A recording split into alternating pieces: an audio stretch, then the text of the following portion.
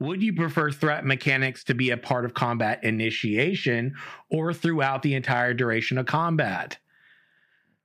I don't know if I'm going to say save the best for last, but I got a big rant on this. So I'm going to let you guys jump in since you're like not raising your hand like you're, it's go in and get your lackluster conversation out there. Just kidding. And then I'll jump in on. Okay, that's some Dark Overlord shit happening. No, it's not Dark Overlord stuff. Don't clip that. Please don't clip it. I'm not being. Minions usuals. I swear that wasn't planned.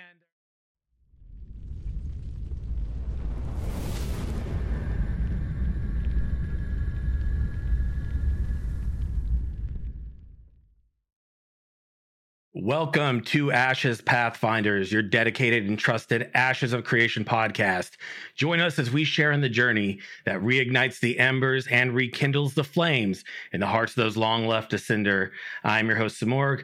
I'm joined today by our returning Pathfinders. Let's welcome back your Ashen Herald, Daedalus. Hello, everyone. Also welcome back everyone's favorite cult leader, Armored Cell. Hello. So you're wearing your Dark Overlord garment today. When am I not wearing it?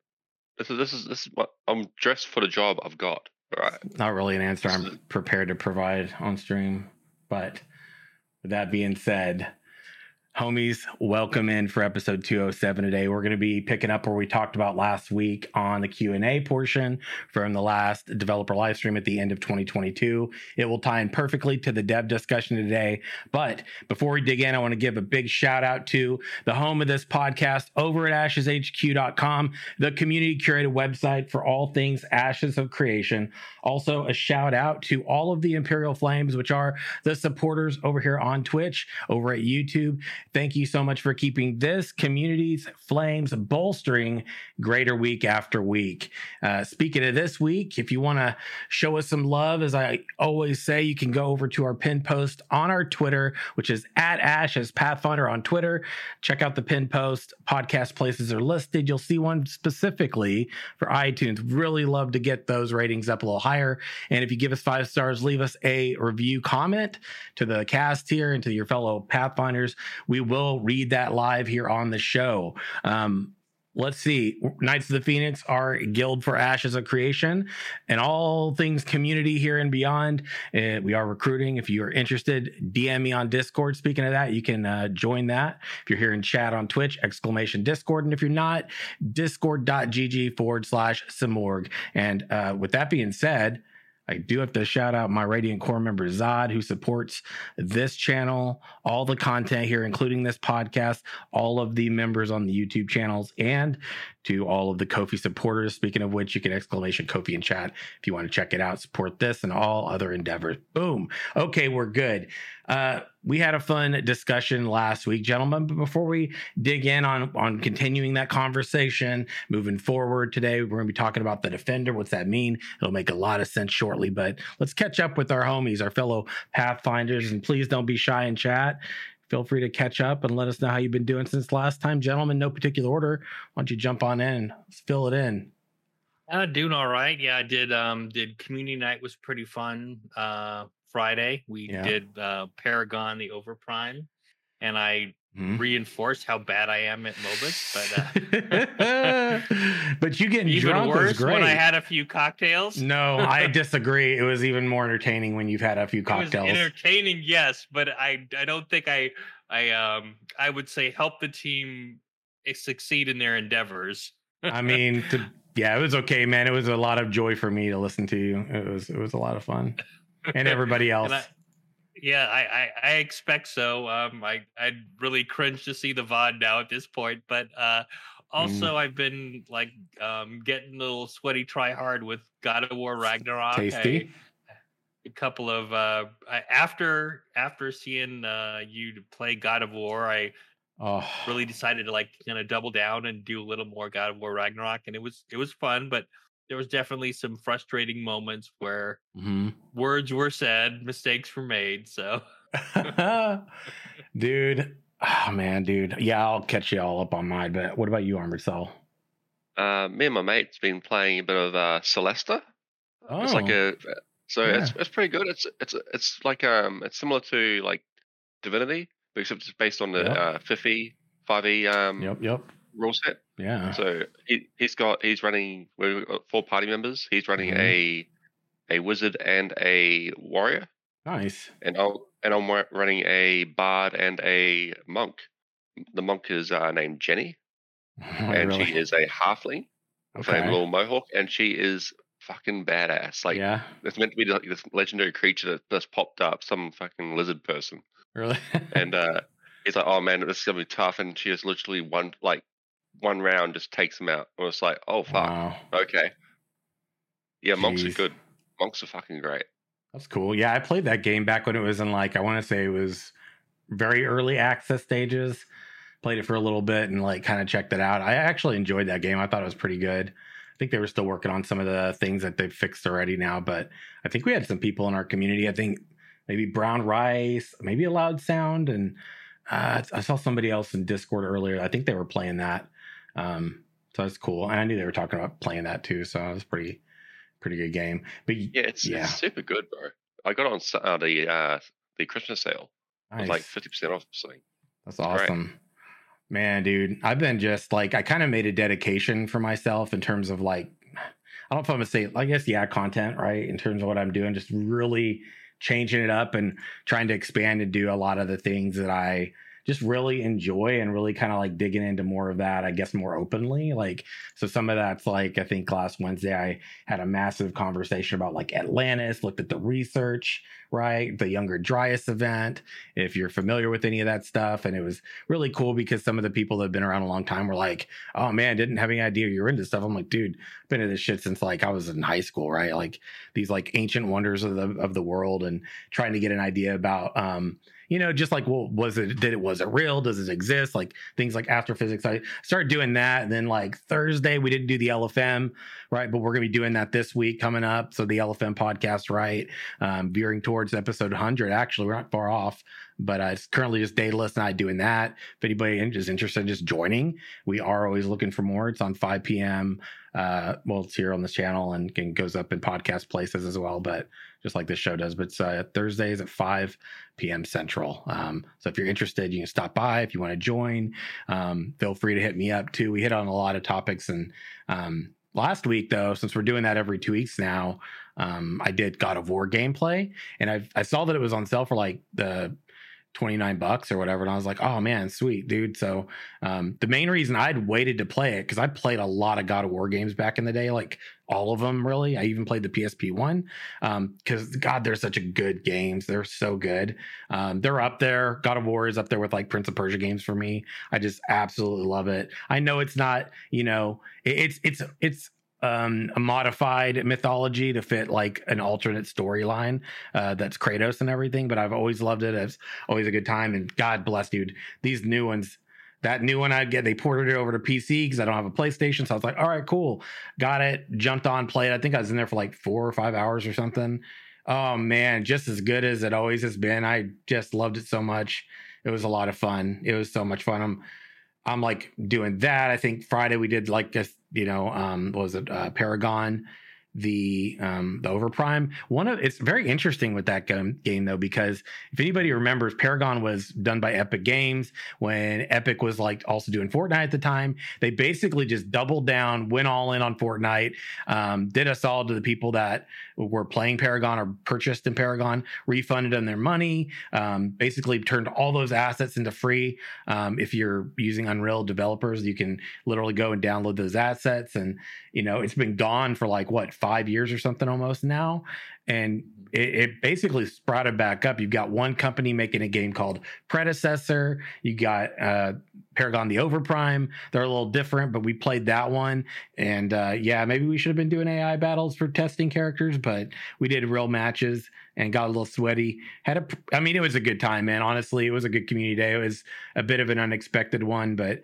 I've just really been enjoying sort of like changing things up now. And so that's kind of what I've been doing. And I pretty much plan to do that all year, changing it up, doing stuff that, I think I've got backlogs of games that I'm like, I can just go through and play some of these games this year and have fun with people watching me cringe and get wrecked. And yeah, people were definitely enjoying some of that, but You see how much I like a good story though, because I just get sucked in, dude, when I'm playing that game. And I'm looking forward to doing some more of that. It's just feels good, man. It just feels good. So it's been nice to sort of change it up and have something different to do. And I think I'm just going to keep it that way, for even the community days. So everyone's welcome to join us on community days. It's on Fridays. We do that usually somewhere around 2 p.m. Central into whenever. But God, man, I'm itching to get back in that game. I just haven't had time. I'm like, oh, and I dedicated to only doing it when I go live too. And so I'm just itching. I'm like, nope, you got to wait. You got to wait. And I'm like, damn it. But coming up Wednesday, I think. Yes, Wednesday, maybe some Thursday. I'm ready to do it again. But yeah. The story's definitely good. That's why I'm still waiting for is it the what's the one that's early in access? Is it the new Divinity? Is it, or no, it's I don't know what it's called. It's like in early access and I've only got like a quarter of the parts done for it so far. Baldur's Gate. That's the one. Yeah, made by the same company though, yeah. Yeah. I'm waiting for that one to be complete before I play it because I don't want to be like start and then stop. I'm not that one. I want to just grind for the whole thing. I felt like that. I played it like the first time that we were able to jump in and do it. I think I played a few different playthroughs with different people, and then I was like, man, I don't want to like keep doing this because I want to wait. I want to feel good about jumping in and it feeling new, brand new. I don't want to know it all, so I'm gonna wait. I'm waiting until it's done, and then I'll. Don't tease me. Just give me the whole thing, please. Yeah, that's. No, I'm not going to play the first quarter. I'll wait till it's fully released. Yeah, and then I'll play it nonstop till it's over. Yeah, I was like, don't tease me if you can't please me. It's like, oh, well, we can please you for the first quarter, and there's alternate ways to play it, different story. I'm like, right, but I ain't trying to burn all that out to where I dread the first quarter again, right? Like, I don't want to do this. I know what he's going to say, where we're going to go. It's not going to feel new, exciting. It's like it's been done too many times. So I'm chilling, but man, it's good, man. It's a good time. There's lots of cool games that are coming out. There's a lot of new ones, Ashes of Creation, which is what this podcast is all about, is we're probably getting Alpha 2. I'm still speculating around summer or whatever. So that's going to be so freaking exciting when that drops, man. And we're going to have it for a while too. That's the beauty of it. Right. So it's going to be so good to jump in there with some of the KOTP fam and people in the community here and just like go on adventures. Hogwarts. Yeah, that one's going to be a fun one too. So I'm looking forward to that as well. So we got some things to keep us going until, Ashes gets to Alpha, luckily, right? Speaking of Ashes, we've got the Q&A component to combat to talk about, right? And the developers, the good old developers over there at Intrepid Studios, they dropped this one right here. I'm going to link it to you all in chat. And this is over on the forums. You can check it out. But it's the dev discussion number 47 on tanking. Specifically, though, in this dev discussion, they're talking about threat mitigation. That's an interesting topic. I already thought about this before we were going to have the show, and I was like, I already know exactly what one of my points is going to be with references to 2 other games, so it's going to be fun. But why don't we jump into the dev discussion? I thought this is a perfect topic to get started on something specific that segues into those Q&A points from the dev stream and sort of where we're going to bounce around in discussion around those expanded elements. So why don't we just jump on into the dev discussion? There it is in chat. The dev discussion states, for people who prefer to play the tanking role, raise your hand real quick if you prefer playing tanking roles. That's just me. It's fine. I'm used to being alone. Do you enjoy holding threat as a prevalent part of combat? Would you prefer threat mechanics to be a part of combat initiation or throughout the entire duration of combat? I don't know if I'm going to say save the best for last, but I got a big rant on this.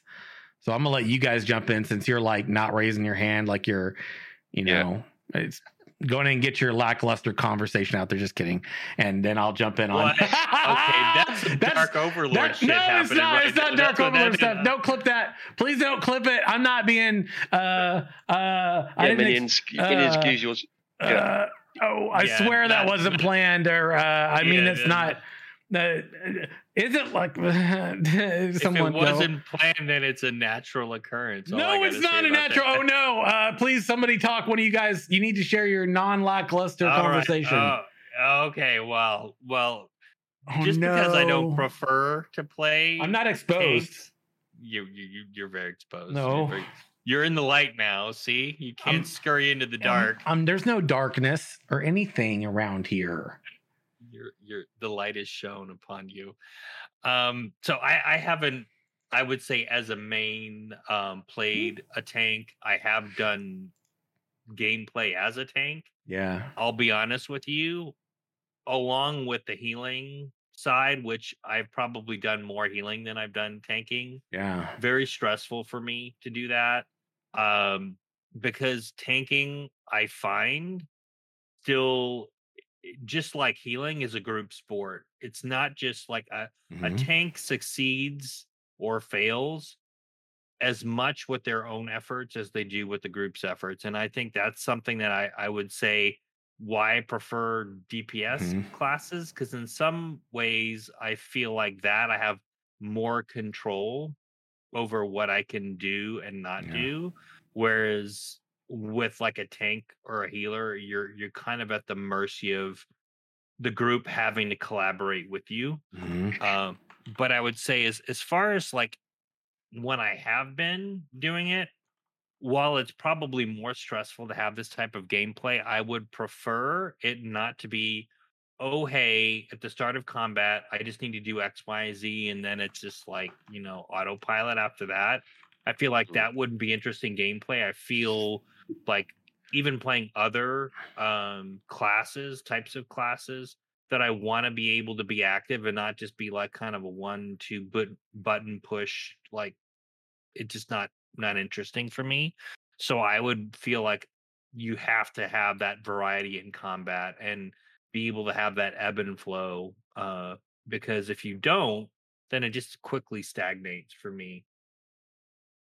Yeah, what about you, Armored Cell? Oh, well, I'm in the same boat as Adel said. Like, I'm not a main tank, but when I do tank, I also don't want to do all these presets before the combat itself, and then just let it go autopilot where I'm just fighting. But once again, you do need a good team to be a tank, because a tank is mitigating damage, right? But you can't just heal your own damage unless you're a paladin, which means you're like a one-man army, and you don't need anyone else, and you just want to be a dark person, But obviously, a cult with person. the tanking, yeah, right? Cult person, yeah. Following a cult,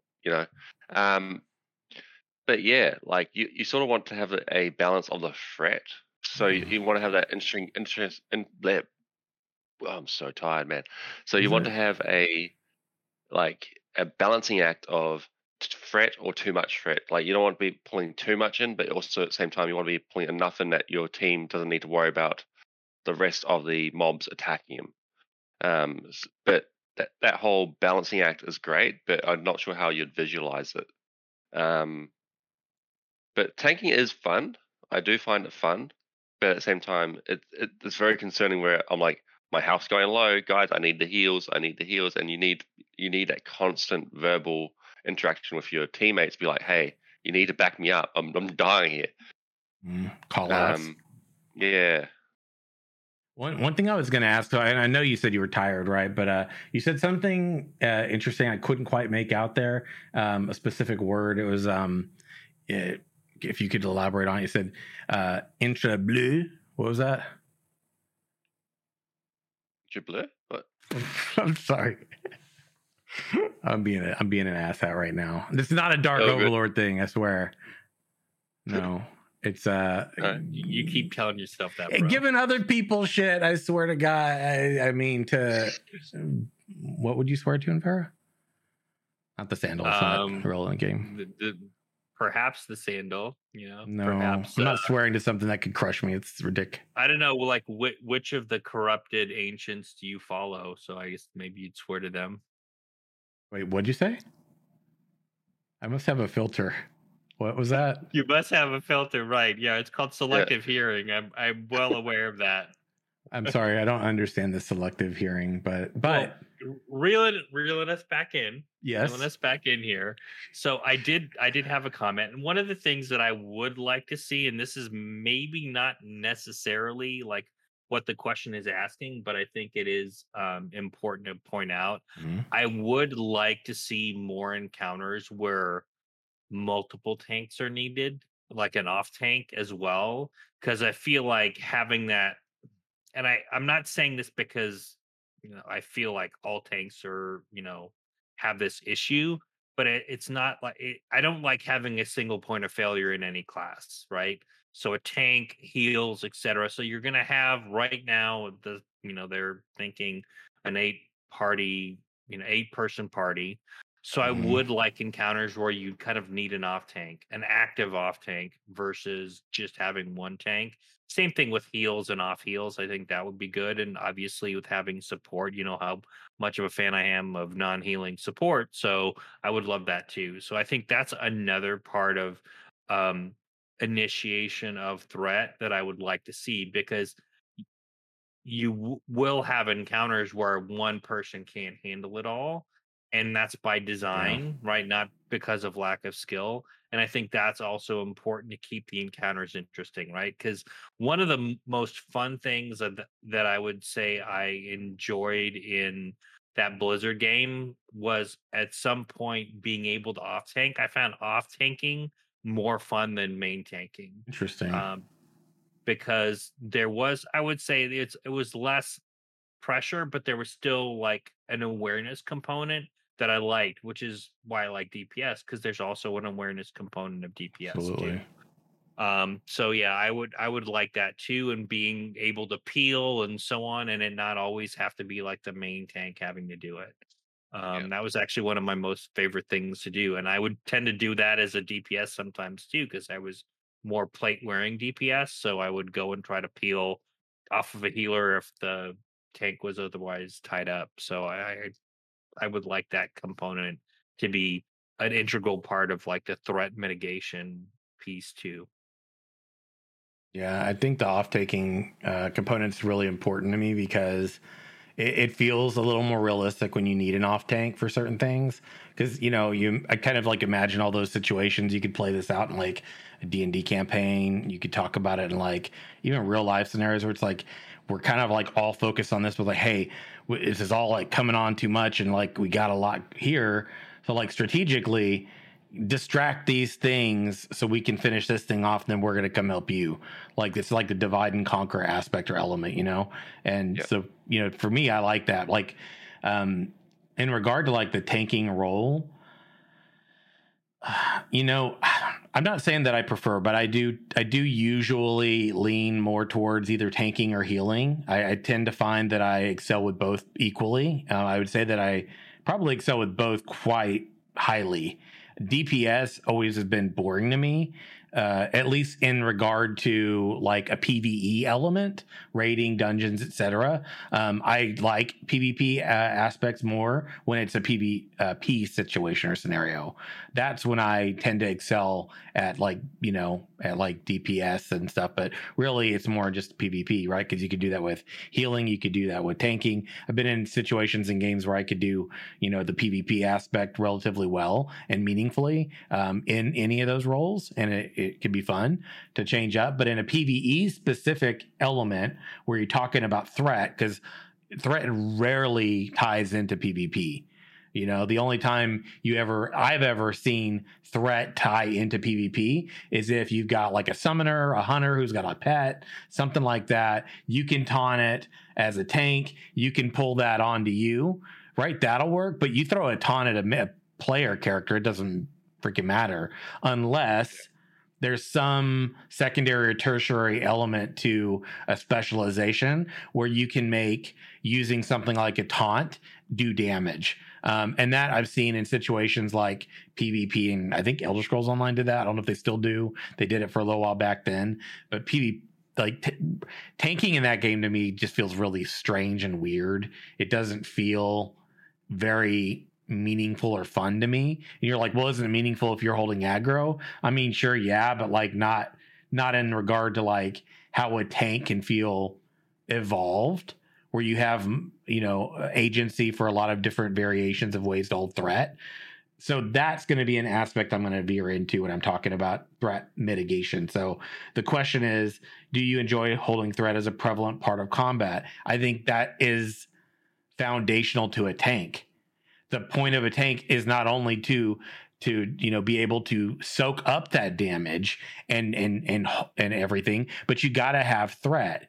You got to feel threatening, right? And so having a variety of skills that seem like, whether you're talking about from the tooltip and the description for a skill versus like how it looks when you use it to the kind of damage it produces, to me are all integral to threat generation and feeling meaningful as a tank. So there's that component, right? So do I think that holding threat is a prevalent part of combat? Yeah, I think it's like extremely important and foundational. And in those three ways, it is meaningful. So when you fail on those three ways, I tend to feel like it just feels like kind of meh, very cookie cutter, not very interesting. So the secondary part of this question was, do you prefer the threat mechanics to be a part of combat initiation? Not necessarily. I do think that you can initiate combat a variety of different ways. You could have a hunter pull. You could have someone do some sort of misdirecting pull. You could use totems or, polymorphs or things like, from World of Warcraft examples, stun mechanics, trap mechanics. These things can all pull, but in that scenario, whoever initiated that is likely going to be causing the threat. Can you do it, and have someone else pull and then sort of like to help your tank in regard to like, the initial onset of the damage? Sure. I prefer that the tank pulls? Absolutely. Is it triggering as a tank when someone else pulls and you're not doing it? Yeah. You know why? Because threat generation and maintenance is a real thing. And if you start out by initiating, you often are what, everybody? Highest on the threat table. And that's just to start out, right? So if I initially run in and don't even use something like a taunt, I am number one on the threat table, right? Before anybody starts doing damage. So it sort of like makes it easier to organize the things that you're tanking and to maintain and build threat generation over time. So when you're a DPS and you go pull and they don't let the tank do it, just know you're not a team player and you're actually making things messy. Now, some people are going, yeah, but we've done this before, Sim, when we play. Yeah, but usually when you play with your friends or the content can just be sort of like burned, those things become a bit more trivial. But to a group that is going in sort of at the same level, this is a difficult piece of content to focus on, and we're all gonna like have to do our part. It's very important and meaningful that you sort of like are mindful of that. And when you talk about throughout the duration, yeah, that to me is bread and butter. That's like, to me, threat maintenance throughout a fight is like healing maintenance throughout a fight. Like you gotta maintain some stream of healing usually too. And you don't really want people doing stuff that's going to mess that up. What's an example of messing that up? You are standing in the fire, homie, and that's not a buff. Situational awareness is a real thing. You know what I'm saying? So like, to me, I think it's super important, but it's all important, not only that threat threat and maintenance is there and generation's there, but also how I'm doing that as a tank feels meaningful and interesting and therefore fun, right? And I think a lot of times my issue with why DPS comparatively isn't fun is because sometimes I think just a lot of times that it doesn't feel very fun or interesting in terms of mechanics. And I think with healing and tanking, I generally feel like those could be more interesting because there's a certain level of challenge to not letting someone die and not dying, right? Versus like DPSing. And it doesn't mean that DPSing isn't meaningful or important or fun. It's just in my experience, and this I think isn't because the role is meaningless. I think it's because the developers who create the DPS classes don't really like try to make them really interesting. They all just feel like kind of the same thing, just redressed with different colors and names for skill effects and things, right? But I don't know if you guys have any like follow-up ideas or topics around that, but I feel like that's a, you know, sort of the variety that I sort of present there is probably a good segue middle ground discussion now too. I feel like go ahead, go ahead, Marcel. Yeah, I was thinking about something, but Brad's pretty much already said what I'm thinking in chat. Like with when you're versing player versus player, the taunts can simply mitigate some, like not mitigate, but like lessen damage to your party members, but increase damage to you for the person you're taunting. Yeah. So that will encourage that person to attack you. Whether or not they choose to or not is another thing. But the fact is, like, if you're changing the damage output to 1.1 times on yourself and 0.9 times on your friends, they're more likely to attack you because they're doing more damage to you. So that could be a way to work the player versus player taunting system. That does sound like it will. It's obviously this taunting is you can't force a player to attack you, but you can encourage it. So that does make a lot of sense to me. But I think one of the reasons why I don't play tank too often is because tank is more like a leader type of role, right? I agree. And then a healer is probably like the healer I'd see as like a secondary sort of like people who call out do the most call outs, right? Yeah. You don't see DPS people doing call outs really. No, not usually. DPS is like just point and damage. Yeah. I'm not trying to demean DPS, but I'm just saying like you don't really hear the leader being a warrior or whatever, being like, okay, we're going to attack this mob.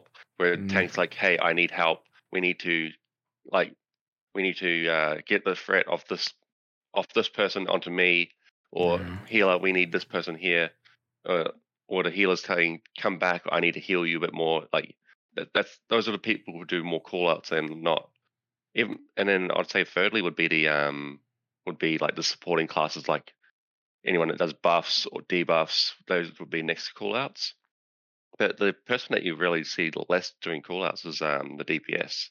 So that's probably why. I don't know where I was going with that. I went on a weird tangent there. Yeah. It's all good, man. I still think it was a good point. What were you going to say, Daedalus? I was going to say, like, I kind of have that thought too. Like, when I do get bored with a DPS, that's primarily my go-to because frankly I haven't really played a game for a long time outside of, say, maybe like City of Heroes, maybe a little bit Guild Wars 2, where the non-healing support class was something that was fun. But I actually really enjoy that when that type of class is meaningful in encounters. Because again, right, there's decisions you make. It's a lot more dynamic. You're kind of working with the party, and it isn't necessarily just like a focus on DPS. Granted, there is a DPS, like there's an awareness component to DPS, right? That most people that play DPS don't do. But I do feel like it's more important and more visible to be aware as like a control class, like a CC class or something, or buff debuff class to and that's why I think that's important. And I find those surprise, like initially, like I was all like DPS all the time. I don't like healing, I don't like tanking, I'm always going to be DPS. But then I really got introduced to this, crowd control type of class, and I really liked it. And so that's, for me, that's the great sweet spot, because you can kind of have a balance between damage and control, and that's a good balance for me. And it also, again, helps with situational awareness and helping the tank out. Okay, hey, the tank is too occupied, or the tank and the off tank are too occupied, there's another threat, we've got more ads than we can handle as a group. Okay, let the CC shine at that point. And I think that's also an important aspect of gameplay that I do hope that, as much as Intrepid has talked about it, and especially in the combat, they kind of hinted at what they wanted to do with those non-healing support. I am looking forward to having that be like a really active and necessary and relevant part of the combat. I find buffs and debuffs a lot more fun than DPS, to be honest. Interesting. Nothing's more satisfying than seeing a enemy go like the damage output go down or their movement goes slower, and your party goes faster, and like they almost go like Super Saiyan, like they was on doing like 4 or 5 attacks at once, and just like absolutely hammering the enemy. The buffs and debuffs are definitely what I love. That's interesting, because do you feel like you're going to play more of a support role as a result of that? I feel like it.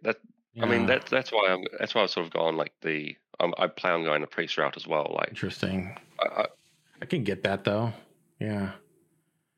I feel like seeing a debuff or even like some sort of like buff for your party really sort of like, I think one really great example from my perspective of a party buff is like the shamans. You remember what was that called? The shamans buff. It was enrage. No, not enrage. It's bloodlust. That's it. Thank you. And you get this really cool like sort of like rah rah rah rah with everybody, and like they all sort of get reg and like Hulk out, and they're all like rah, and everybody in your party sort of doing like insane damage. Like you're genuinely doing like a bunch more damage, and that feels very rewarding. At least I thought it always did.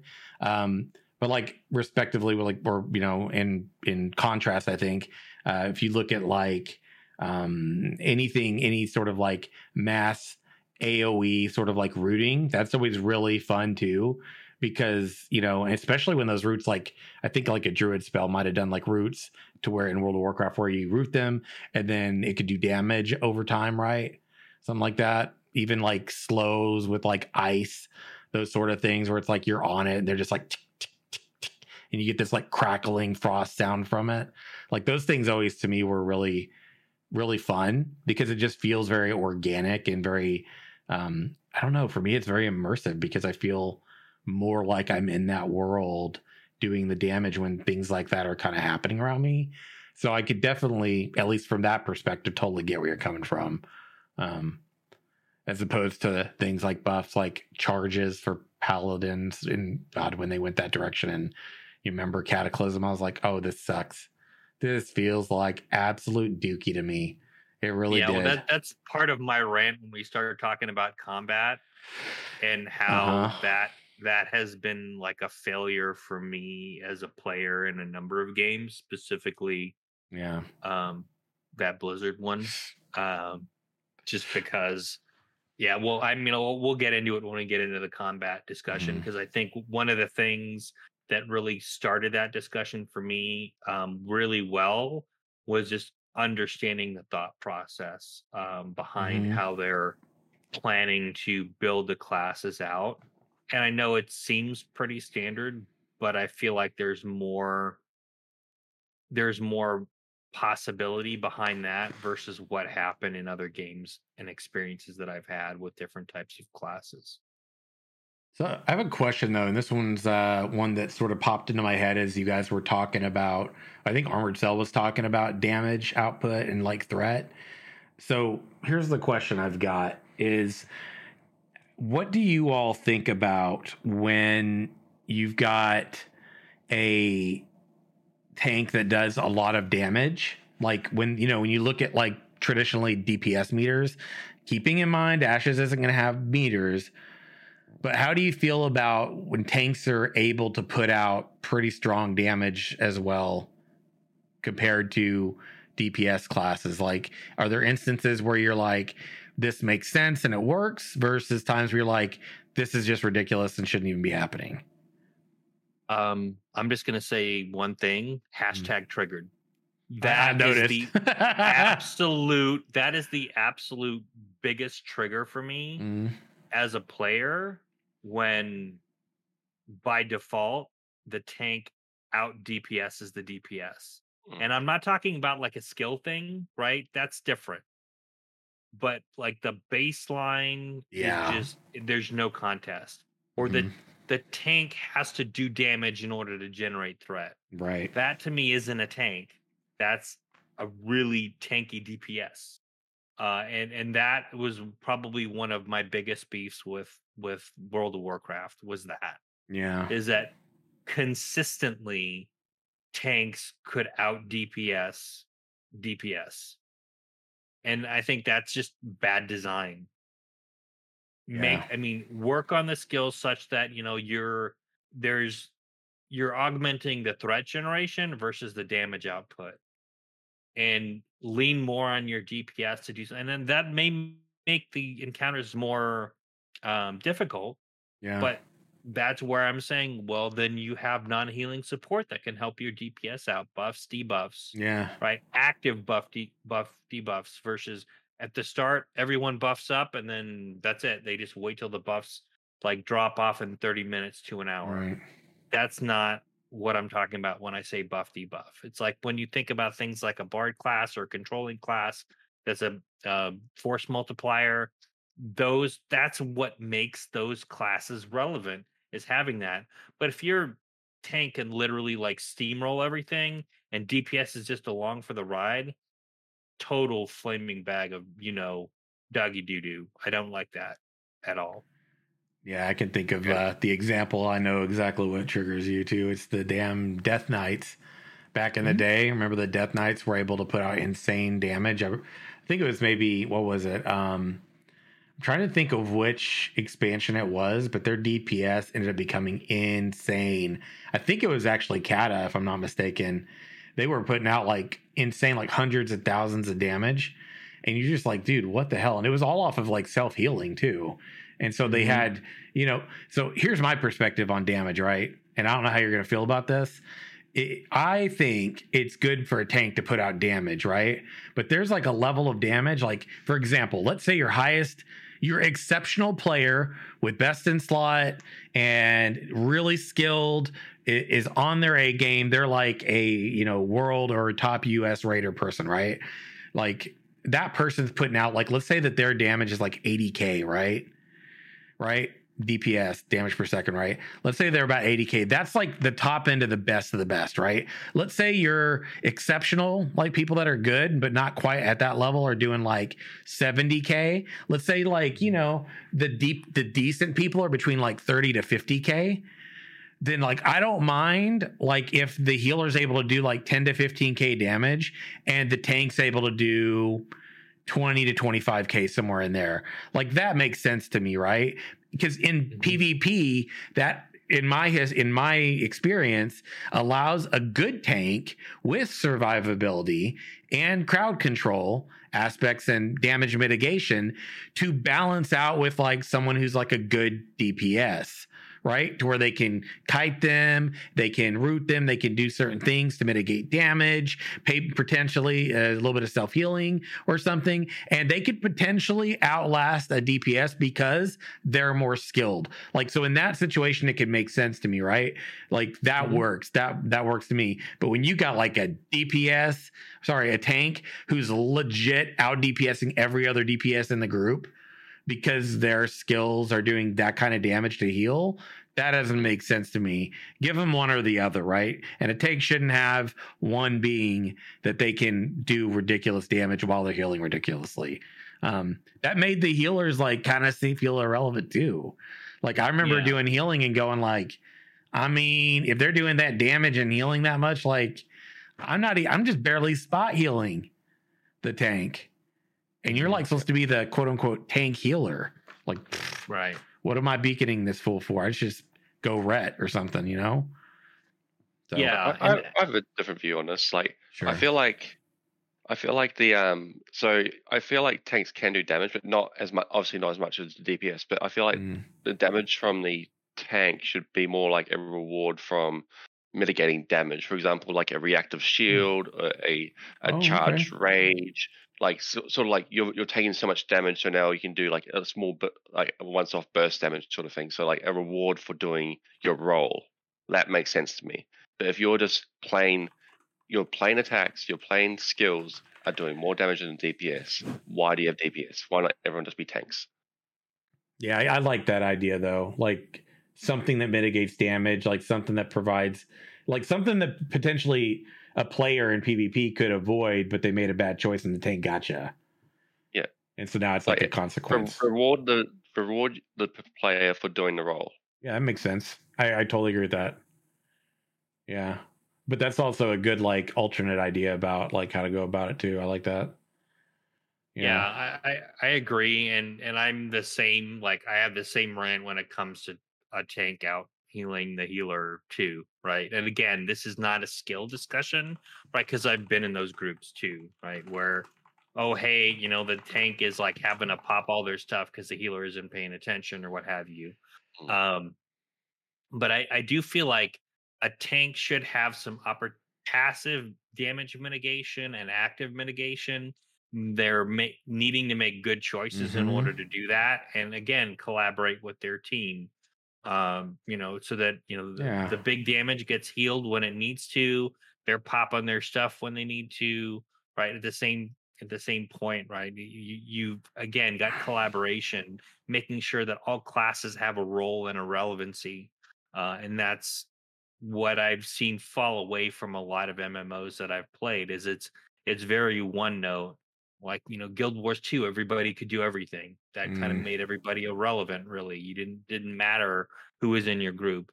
WoW kind of did the same thing, where you pretty much focused on specific classes, and others that weren't necessarily as focused on weren't as desired in any comp whatsoever. So I think it does really change the tone of the game when you have classes that like people don't want to play, or are almost like pushed to not play because they're not desired.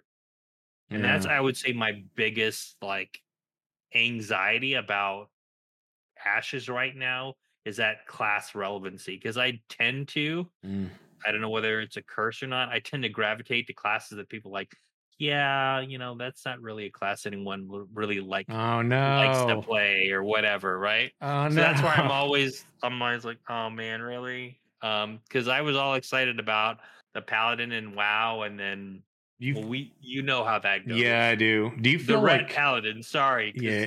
The other two, they did their thing, but the Red Paladin specifically, like that's my class fantasy, right? Is to do that, is to be like that holy warrior, and it was like, always disappointed. No, you're like, it started out even in vanilla. It's like you took forever to kill things, and you were this literal like buff bot. You just had one button you had to press with the mod or not. Pally power. Yeah.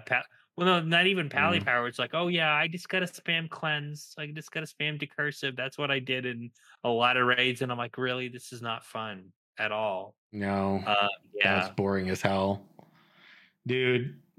I was just like thinking about the Paladin, but so it's got to be such a buzzkill when you always are picking that, because you feel like you feel like the reason that you gravitate those, because that's like how you feel immersed in like class identity. Like you go for class identity, like this feels like me, but me going me in a game ends up being just disappointing because it's that situation.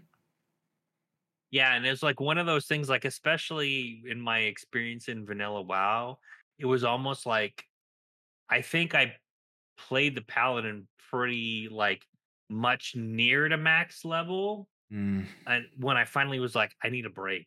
I can't do this all the way to max level, because it was just so grindy, and there wasn't just a lot of opportunities to really like group well on a regular basis. And so I played like a full DPS, like a rogue, a mage, right? Those I tended to have like more fun. Even though solo, I would say was more risk versus reward in terms of challenge. It was still, in my opinion, more fun to do that. As like I went through expansions. Though I would say as I got into more expansions, I'm like, I'm just gonna get it to the end. I'm gonna get it to the end, and then I'm gonna swap for a while, unless there was like maybe a raid situation where it's like, okay, the guild was getting ready to raid, so I'll make sure my tune is geared to do that. But outside of that, it's like, oh, then I didn't want to see the Paladin for a while, and I just played an alt. But yeah, it was clearly about, and that's kind of one of my major comments about other games, is if you don't have a clear direction on your class fantasy, then it gets muddled. And when you have a muddled class fantasy, it's not interesting gameplay at all. It doesn't feel good as a player to play that class, and you'll immediately want to play something else. Yeah, it's a great segue too. Armsley, do you have any other thoughts on that real quick? Because that's like the perfect segue into the combat teams discussion stuff. No, I'm good. So I'm going to read this point then, because what they talked about, you had Jim Sanders, Trad Thompson, Thompson, I think, and then Keenan Reimer, right? They talked about the process of making an archetype always start on paper with the design document, establishing the class fantasy, its identity, and role within the party. Once that's done, the abilities and class mechanics are idealized, filtered, and redesigned. So when you hear them saying that, like, to me, that's like a breath of fresh air, right? Because you're talking about, like, well, we didn't just, go, oh, we know exactly what this is going to be going into it. I can hear them actually saying, like, okay, so what is it? What's the class fantasy look like first, right? And then what's its identity? And then, like, how's that going to work in a party? And in party, it's 8 people, like Daedalus was saying earlier, 8-person party in Ashes. So they're looking at the balancing act of, like, the classes and archetypes, or archetypes being what? That's your primary thing you start with. There's 8 of them. And then your classes are, once your first augmentation comes into play, and you augment that, developing your class by combining with a secondary archetype. So first of all, hearing that's really good, right? They said that rapid prototyping is important because it allows you to fail and maybe succeed early in order to improve on it iteratively. That sounded to me like where they've been at with the class stuff so far. I don't know if you all took that away from that, but that's what I heard. Oh. Yeah, I was actually laser focused on that comment, because that, like, when I can't remember what number article it is. I probably have it handy, but that was like one of the first comments that I made is how important having that class fantasy is. Right. It's like, as a rule, right? Because it's a combination. I mean, it's extremely important to me as a player to have that identity, because they not only talk about identity, they talk about role. Yep. And that role, both of those, come into the fact that, okay, now I have, like, what would be really cool things that would demonstrate this role in this class fantasy in terms of skills. And yes, on paper, things sound great. In practice, they might not be. And so the fact that they're going through that level of iteration, and it's all about rapid prototyping, that's really good, because I didn't really kind of get that in other games that I've tested. Like, even true. One of, like, the biggest, like, mistakes in terms of judgment that I saw was moving from final beta to go live for Paladins for World of Warcraft, because they legit had, right up until the end of beta, this is how a Paladin is going to play. And I got into it, and then all of a sudden it was completely different when we got into live, and I'm like, what just happened? I'm so discombobulated as a player. And that, to me, already says that, okay, number one, you didn't have a good idea of what you wanted to do to class to begin with. And number two, you didn't test or iterate enough. And you just slammed something in just to get it over the line. Yeah, just to reiterate on that, I really think, like, when Alpha 2 does come out, but once again, we still don't know when, but when it does come out, this is why feedback is important. Feedback to the devs is one of the most important things you can do during Alpha 2. I agree. Because this is what they want. They want to know where they're failing, where they're succeeding, and how they can improve upon their failures. So that way, when the game is released, you have that class identity and you have that fun gameplay that you want.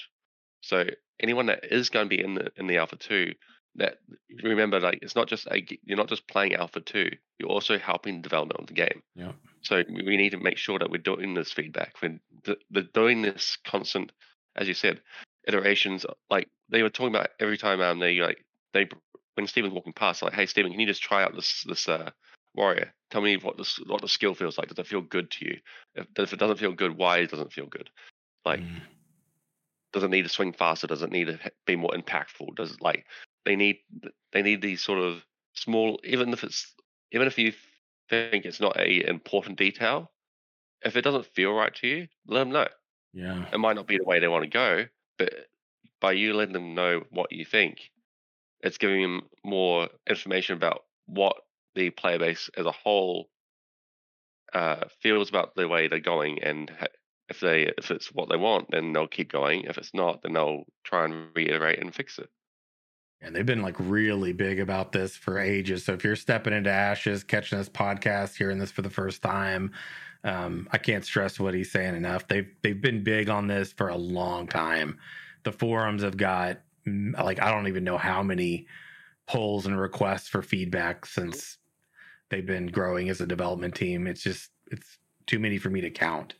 And yeah, they might stay the course in what they're doing, but you can't say with this development team that they don't take that feedback, look at it, and make decisions based on it, because they absolutely do. And that's from my perspective one of the things. If they continue to do that throughout this game's lifespan, they won't fall into the same unfortunate trend that games like that Blizzard game, World of Warcraft, it's made over the years, where they just simply don't listen to the community. The number one reason I stopped playing World of Warcraft is because expansion after expansion of saying they're listening when their actions absolutely show they don't, right? And Ashes is on the other side of that, and it's really nice to feel that. Like they didn't listen to community when they were saying like the community wanted a classic server, back to classic. Like no, you don't want that. You think you want that, but you don't want that. And what happened when they released Classic? What happened when they released Classic? Mm-hmm. It was probably one of the biggest launches in years for them. Yeah. Because it was what the community wanted. I know, right? They were so out of touch with their community. Yep. They didn't even know what they needed. True, man. It's absolutely true. That's the thing, man, is I think at this point, when you see people that also talk about Ashes of Creation and they are expressing that the game's like it's a scam or it's this or it's that. There you go. Daedalus posted it in chat. That's the HQ article. It was the Herald's Ballad number 3 on that, where he's talking about some of this. Yeah, definitely a good read. But anyway, so let's see. Continuing on, right? There is a takeaway that we're going to sort of talk about as sort of like the final topic, right? And a lot of it comes from what I read in here. So I'm going to hit these points. Right. The team expressed that their greatest challenge is making someone who's playing feel like they are the character they are playing. Again, hearing that means they're paying attention to those aspects of immersion, right? This hits on why Daedalus is going to pick a character that he's talking about, like this class identity component. Right. So I hear him over and over hitting on this, like why it is I'm going to potentially play a character. I want to play a paladin, but if it doesn't feel true to what I feel or in a way that a paladin's rewarding, it's unfortunately maybe not going to be the class I pick. Because in Ashes, it's not like other games. I'm not going to get this like casual, let me hit max level and go, I'll just re-roll. It'll take me X amount of time. I could knock it out in a few days later if I want to do it. That isn't going to be the case. So it's going to be a big freaking decision to make. And I think it's also important that those archetypes and classes, all those combinations are going to feel authentic to what they're later going to feel like. So there's not going to be massive changes they're going to have to make to what that class identity is, because otherwise you're going to piss people off so bad if they go into playing something and then you change it up so much later that now it doesn't feel like, they don't identify with it anymore. And now it's like, I'm going to have to re-roll because I don't want to play this character. It doesn't feel right in some way. So I really feel like they're trying to make this into like almost like a D&D campaign where they want to immerse you in the world, where the characters you are playing feel like the characters you are playing. Where it's not, even if you're not role playing a character, you are still playing a character in this world of Vera, right? So whether or not you like it or not, your actions are still going to impact other people, and I feel like Steven's big goal here is to make this feel like a living, breathing D&D world. Yeah, I would agree. And kind of coming back to because I have gone back and forth in terms of what I want to play as a main. And I had initially kind of gravitated before I decided I think I might want to go non-healing support. I had gravitated towards, want to say it was the fighter cleric, which is I want to say the high sword, but because I was like, that might be what I would have really hoped and dreamed that a paladin like should be, or at least like a ret paladin, because I hope they don't turn that into a ret paladin, for reasons. But I would like a holy warrior fighter. That would be like fantastic. And I would like to see like what they do with that combination. If you can really kind of lean into more like a damage versus a more supporty type of character. And so, but I do have some trepidation about that, whether or not that will really be successful, because I haven't really seen that be successful in any game that I've played. And so that's why I'm like thinking maybe I want to start more on the like buff debuff force multiplier type of character, because I have had a lot of fun with that and it's been pretty consistent. Again, balancing that with like the damage component, because I have noticed, depending on what you've chosen in, say, like City of Heroes, you could be like, hey, you're non-healing support, but you can't solo for what. So you need to have a party in order to really be relevant and successful, right? You can't solo. But I've had other classes like that where if you lean on the right augmentation in that game, you can be totally like hold your own in terms of DPS. I mean, it's not probably as efficient as like a full DPS, but it's still, again, relevant. All Daedalus needs is skill. Yeah. What was that? When you said the Holy High Sword, I just got like flashbacks of reading that people want to do a Holy Crusade against the Tolnar. It scares me. As a Tolnar player, it scares me hearing about the Holy Crusade. Yeah, you know what? Yeah, I'm not into genocide. Yeah, you know what I was gonna say though, when you were saying the high sword, because that's fighter crossed with the secondary archetype of the cleric, and then Templar is the cleric with the secondary of a fighter. So one thing I've always wondered is like, because you're going to be more cleric with a Templar and you're going to be more fighter with a high sword, right? So the question then is like with that class identity component, how are you going to augment? And there's probably others that we could have the same conversation with, but just as like a discussion point in differentiating between your classes, again, knowing that classes just means primary archetype modified with a second, something like a high sword and a Templar, those two being uniquely different, that's going to be interesting to see what they go with, right? And is it going to feel more like that Ret Pally feel, or which one's going to feel more like that, a Templar or like a high sword? I can already imagine what that could be like just as a top of my head sort of scenario. I'd say, so think of it as you're channeling the divinity, like divine energy.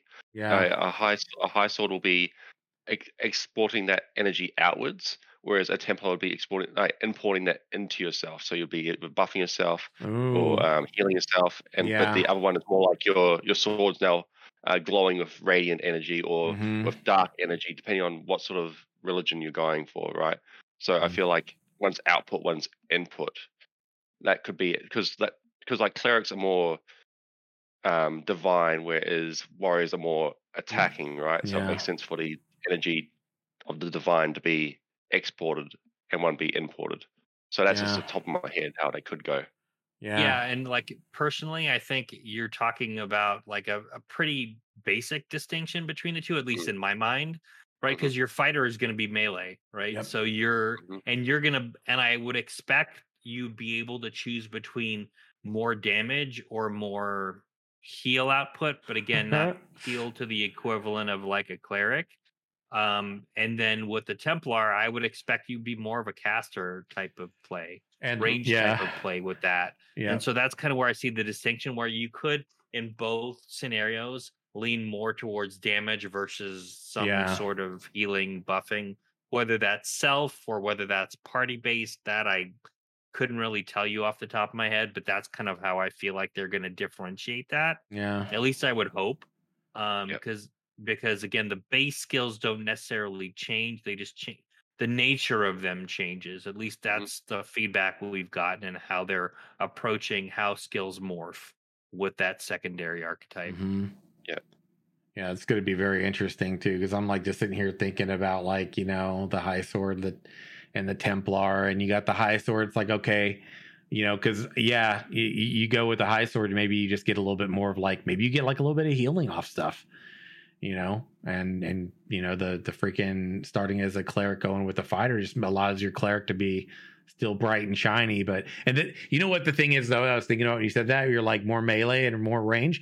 Yeah. And then we all got to take into consideration you could be any weapon you want, right? So that meaningfulness of how you go with a secondary and how that's all going to feel with different weapons. This is like so much, man, so much going on there to really kind of like wrap your head around. But yeah, it's a big conversation. And Arthas is like, yo, in chat, he was like going, you know, there's so much we haven't seen yet.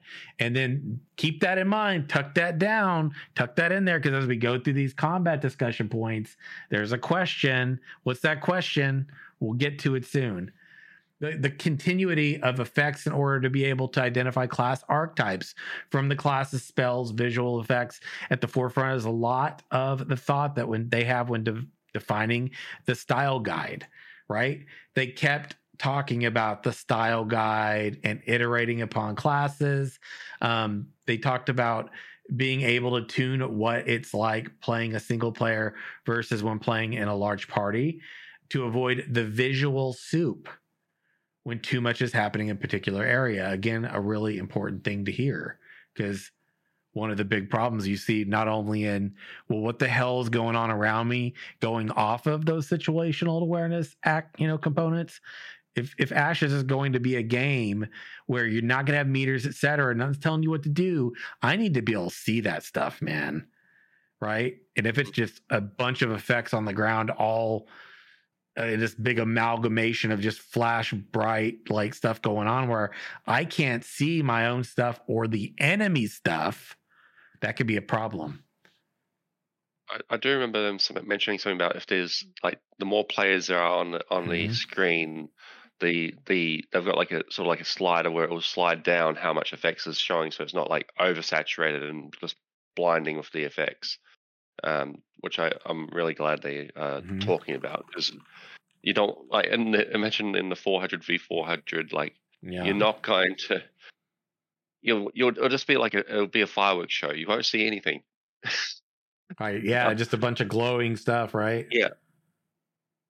Yeah. But, yeah, I do agree. It is important to have that language there where you can be like, just by looking or hearing, or you know, because like even sounds can play into effect where if it's absolutely like, I'm not sure how they're going to go about that, but the language of the abilities to be able to tell what they're using and what augment they've got on it, just by the look, is going to be very difficult. Even I don't even know where I'd start with that. Yeah, not only telegraphs too, but like the sound, that's another component to it to take into consideration too.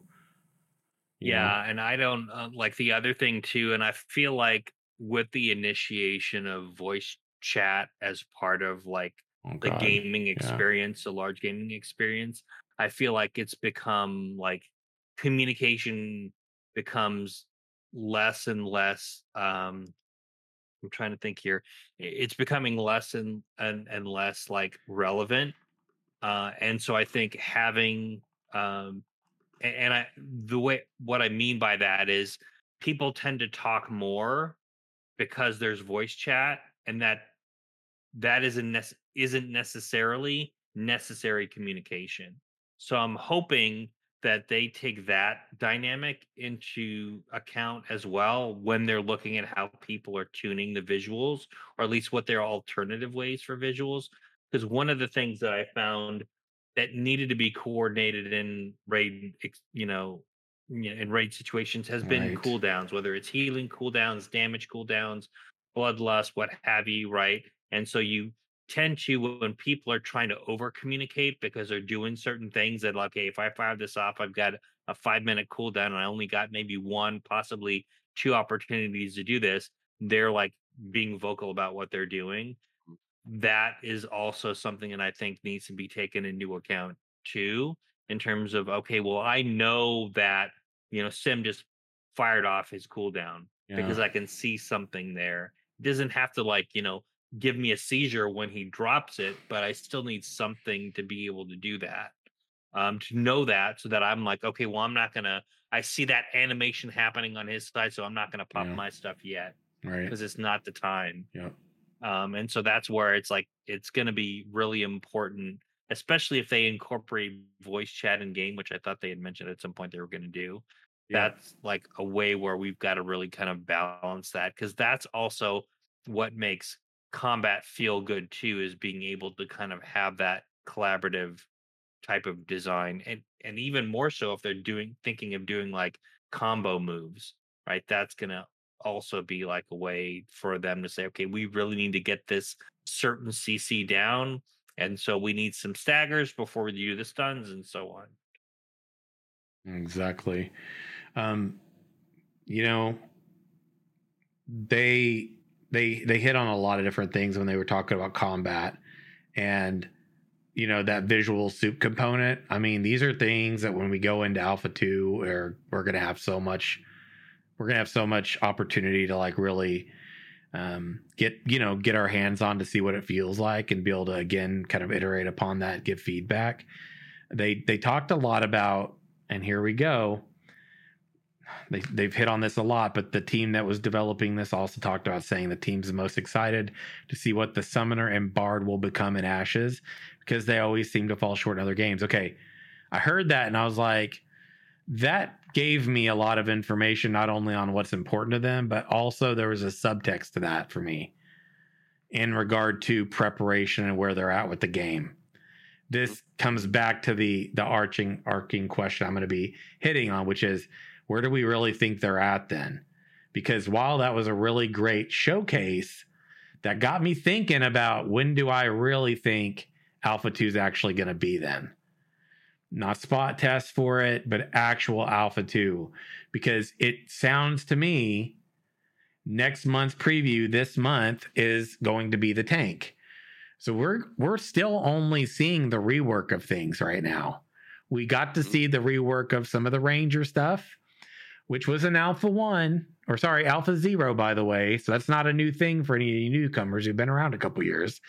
That they worked on the Ranger. We've only seen the Ranger, Cleric, Tank, and Mage. Okay, so they reworked the Cleric. They rework the Ranger that we saw a little bit of. The reworking of the Tank's going to get showcased, and now they're probably going to do a rework of the Mage in, I don't know, the next month or so. Which means there's still 4 classes. And with that, archetypes, the base archetypes, that doesn't even include augmentation, which is the combination, creating your classes. These things are going to be in Alpha 2. So I'm thinking, if the base archetypes aren't there yet, and clearly they aren't, because when you say, or you're excited to see what the Summoner and Bard will become, that means they haven't become anything yet to me. That's what I'm hearing, except maybe it's sort of sketched out on paper. And I know Daedalus is looking at me like this, right? But we haven't seen anything for them yet at all. Your fair point. We haven't seen anything, but I do feel like, and they talked about the process when they were on there, right? There's certain passes that they need to do with the class, right? They start out with an idea. There you go. That idea gets idealized. Yeah. That idea gets idealized into like what the abilities might be, and then they have to do like effects passes and so on. And I do like, I felt like they were channeling like my personal opinion about the Bard class specifically, but Summoner too, just because it's a non-healing support, or it has a component of non-healing support. Yeah, most definitely has fallen short in other games.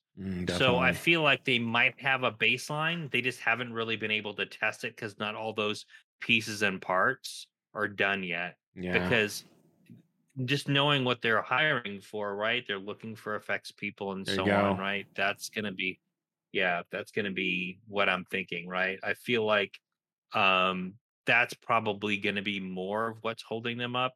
And the fact that they are starting to we didn't see the Ranger before, like you said, since Alpha 1 or 0, really. And they brought the Ranger in, and I wouldn't say that it was like final, Yeah, but it was relatively polished. I would agree with that. Right. So I have a feeling like I wouldn't say that they're like, all the way there yet because they haven't shown us anything. But the fact that they're going through some of these like classes and they're like ready to do a showcase, like when was the Ranger versus when the Cleric happened versus when the tank is happening? We're Couple talking months. what roughly was it a couple of months? I feel a couple Yeah, months is something like accurate. that. Yeah. Yeah, Yeah. so I agree. It may not be as soon to kind of showcase it, but they might also make a decision to say, "Hey, we're going to get this feedback in spot testing versus showcasing something into, it before we actually open up Alpha One." Because I kind of feel like that could be a possibility. Because we've kind of seen majority Mm, of these classes that they've shown at least once or twice already, so they've already gotten passes of feedback on those. They might decide potentially to say, okay, well, Bard and Summoner we're going to do in spot testing and get some feedback there and then release Alpha 2. So I do feel like that mm, might take a different tack versus them just trying to do it all in a vacuum because they haven't done that with these other classes they're showcasing. I mhm. do want to just point out that I don't think I don't think they're going to be having everything at the get go of Alpha 2, right? Right. So Yeah. just because it's Agreed. not, Agreed.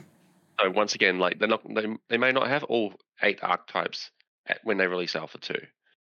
So just keep that in mind because Mm, they'll have the base down, so they'll have like crafting, they'll have like some augments, they'll have a few other things, right? But they might not have the like how I would do it as a developer as such is every like during the live streams if they're going to add something to the Alpha 2 testing, they could do it in the live like show it in the live stream as what's the next update, and then there'll be more people true. engaged in the community and be Very like, oh true. well, what's happening? They've added this new archetype, they've Something new to added this try. new this new item. They've added this new system. Let's try out the fishing. Let's try out, you know what I mean? Yeah. So like every month when they're adding something new to the game, they could be like, and now this is also being in alpha introduced into Alpha 2 to find out if there's any bugs or if there's any like nerfs buffs that we need to do to reiterate upon this new mechanic or new system or new archetype.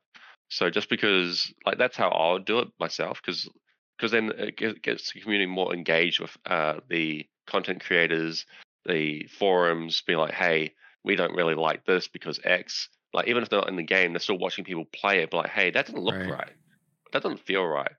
Why is the fishing rod not hitting the water? Why is the nodes floating a little bit? Why does it not feel impactful when you hit a tree? Like these sort of things that when they see it on stream, be like, hey, maybe that should be a little different, and that's feedback that Hmm. they want.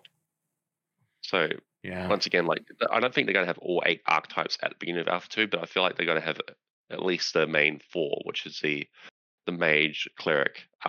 Like they might not have the summoner, bard, Rogue and fighter. yeah, rogue, yeah, right, yeah.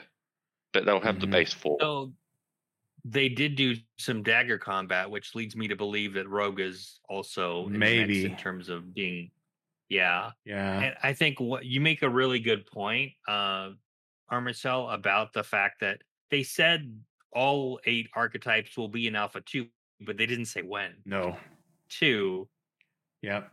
So that's Mhm. also like I think, and plus the fact that it's a longer persistent cycle for Alpha Yeah. 2, I fully expect that that's not going to be a determining factor for when they release Alpha 2.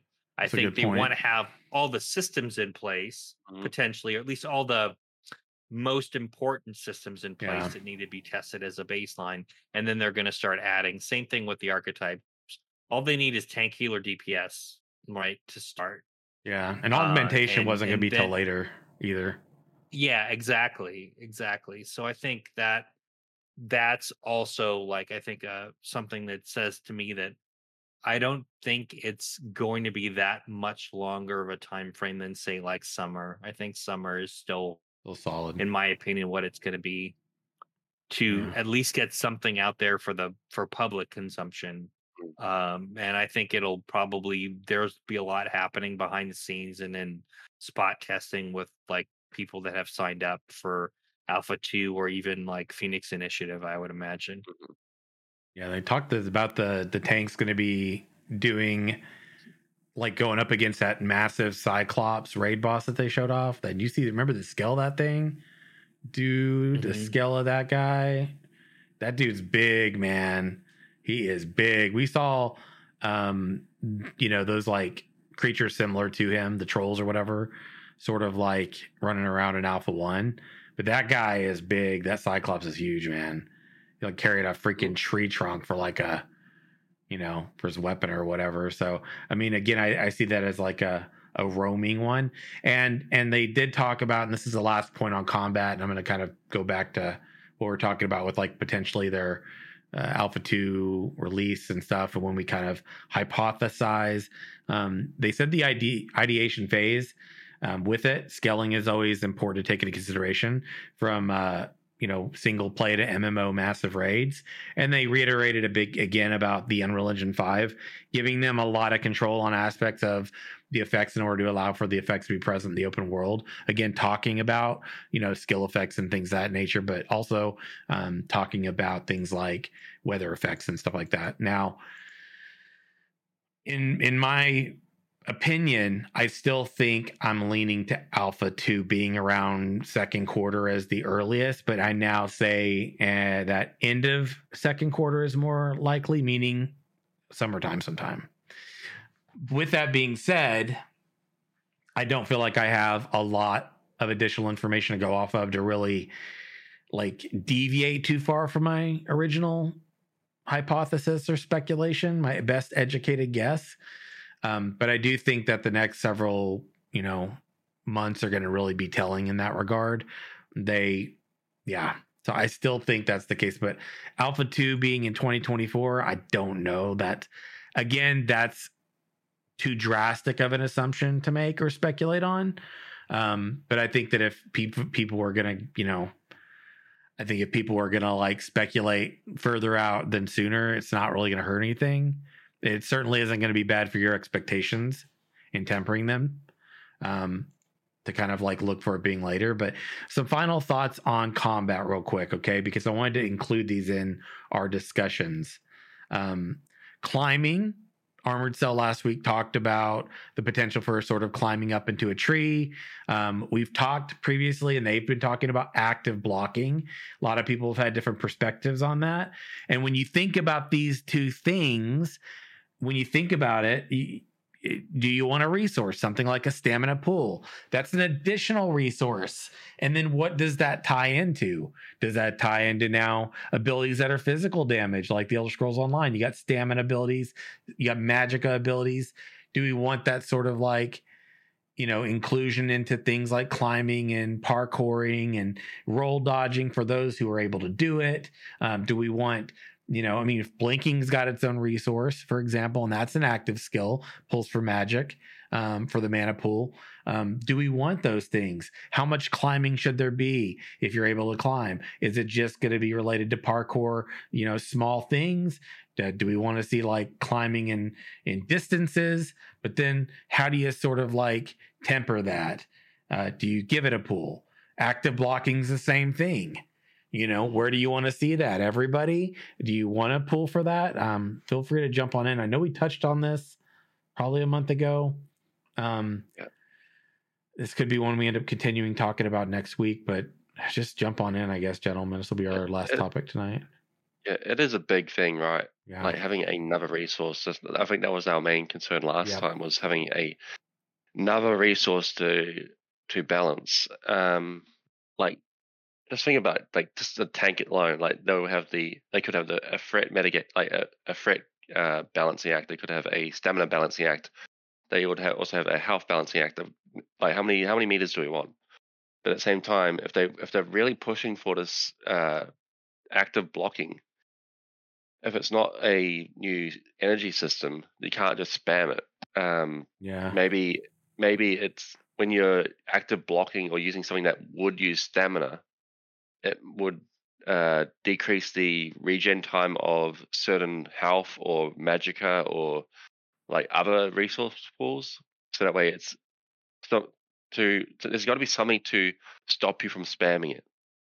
That's the main thing I can see. Like you can't constantly spam blocking, whether it be a new energy resource or a negative buff to regaining other resources. It has to be something, and I just don't know what that is yet. Yeah, I think I'm of the mind with any design, less is more. Same. And I feel like you're going to add layers upon layer. I mean, the climbing I'm actually okay with, because I think that could be kind of a fun mechanic for sieges and whatnot. But when you're talking about active blocking and stamina, I mean, yeah, you can balance it, but it's still like something else to do. And I don't know that it adds value, right? And that's the thing, because you have to make choices in two ways. One, you need to make sure it's fun, and you also need to make sure it adds value. And the kind of the that's kind of where the balance comes in to that, right? Because regardless of whether it's like a damage ability or a utility ability, if it's not fun and it's not like necessary or relevant, or if it's only situational, it tends to not get used as much and people tend to ignore it. And why invest your limited amount of time into that? I would rather they focus on other areas than have like active blocking or stamina be a thing, because they have tried it before, and I would say it was like hit or miss. I don't know that it was necessarily in any really polished state, but I could take it or leave it. And I just don't feel like that's going to be, until I see something in full practice versus like whatever cursory thing that they've shown so far, which I expect they're probably going to do a little bit more with the tank piece. I would expect it would need a lot of testing. And I don't know, like as a player, if that would be like one of my top things that I absolutely have to have in game is active blocking, right? And that's not just because I don't really play tanks. I mean, I'm expecting active blocking would happen for any class. It just might mitigate a little bit more for a tank. Yeah. Do you have any other thoughts, Armored Cell, on that? No, I'm still in the same boat. Like I want to see what they want to do with it, but it's hard for me to. I don't know. It's hard for me to have like another energy bar. But once again, like if they make it fun, they might be able to make it work. I'm not a developer. I don't know how to go to do this. Yeah. Man, as long as it feels good, that's the main thing. I believe. Like. Yeah. And it doesn't add too many balancing layers to where it's like it kind of gets weird. I think generally I don't want a stamina pool. I don't want there to be an extra resource. I also don't really want to see active blocking personally. I feel like that's going to veer it a little more heavily into the action and less away from the hybrid, to where it's an action game with tab features. That's just my perspective. Climbing, I don't really have an issue with climbing. And I don't even think you need a resource for that. I think you can do sort of like Breath of the Wild sort of a situation, right? Without being able to modify it. Just like, here's how far I can climb, how many steps I can sort of take. And that mitigates it. So like, I think this is cool because like, the exploration component to traversing can be real fun, especially if you tie in jump puzzle aspect sort of gameplay mechanics towards like in terrain. Like, there might be a way to scale the side of a mountain, but it's going to take trial and error, and you're going to have to be paying really close attention because like maybe I got to go find a spot where I can take a break so I can continue traveling up, right? And I don't think that there's like an issue with this coming to combat, because if you can't fight from that position, the risk benefit analysis is I am risking being attackable and knocked off of this and potentially dying if I choose to climb. In sieges, that would be important too. I can go climb and scale the wall potentially, but they also could shoot me right off that damn thing, and I'm not going to be able to really mitigate it, right? And then things like dodge and parry and blocking stats are going to be completely unavailable because you don't even have like footing, right? Potentially. So, yeah, I don't really have an issue with being able to climb. I just think you shouldn't be like endlessly, because then it doesn't feel realistic and it kind of seems a little ridiculous. So if I want to scale a tree to do what Armored Cell's talking about, maybe I can't get all the way to the top, but maybe I can go up to a branch, scale up to another branch, maybe scale up to another branch. What's the risk? Someone could cut it down while I'm up there. I could be potentially targetable while I'm up there. So these things, to me, if they do it right and they build in those sort of like counterweights to it, not an issue, right? So that's kind of my perspective on it all. And yeah, in regard to the other two components too. I could add more gathering opportunities as well. For example, getting eggs from the trees, climbing up mountains to get certain flowers, like certain hard, like you can have like rare flowers growing in like hard to reach places, and it's like a parkour to get up to it. Yeah, or like honey or like something, maybe up there too. Yeah, from a beehive. Like you always hear something like cartoons where it's like, oh, I have to go up to this high mountain and this on the south side of the mountain where the sun rises. There's a crimson flower that grows that will cure this ailment. So I have to go up there and get it. Like these sort of things where you might have to do like parkour to get these certain flowers or ingredients or alchemical components could be fun. Yeah. So that's why a little bit of parkour. I do like the idea of parkour. Yeah, I do too. They did try and introduce a little bit of that in Alpha 1, I believe, because I remember you seeing it in some of your play tests. You're like jumping across some rocks and stuff. Yeah, the jump puzzle stuff. Yeah. And then, of course, they get done with that and they go, oh, we're in UE5 now. And then you see them walk up a little bit. I remember early on, people were like, are we going to actually be able to like scale and do parkour? And originally they were like, no, because UE4. But UE5 has that tool to where you can actually, that's like a part of it, So they could add it in. I don't know. I think limitations are important. Counterweights and balances, as long as there's like a risk, like cost risk sort of like thing. Like, hey, you could like get away with some crazy stuff, but like there's also a risk with that. So that player agency component still, at the core. I think as long as they adhere to those game pillars, right, and stay true to that, you don't deviate. And I think that's what's important. And you don't go back on what you said you'd never do. For example, if you're like, we're never going to have stun locking, right?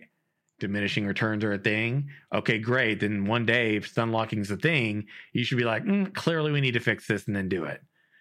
So you never like betrayed your people. So yeah.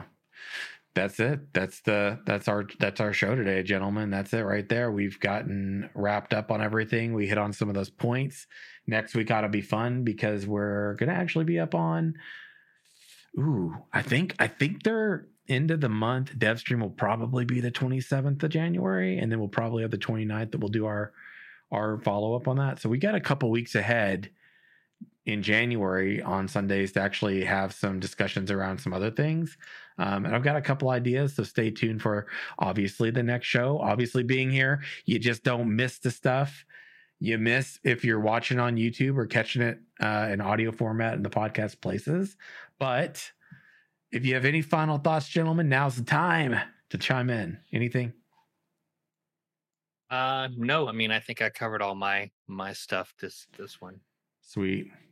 Yeah, I'm in agreement. Awesome. Well, gentlemen, if that's the case, we are going to be catching everybody for episode 208 next Sunday. Same Pathfinder times, same Pathfinder channel right here for episode 208. Gentlemen, why don't we let you go on ahead and shout out your domains where you're at when you're not on the show so people can find you. Daedalus.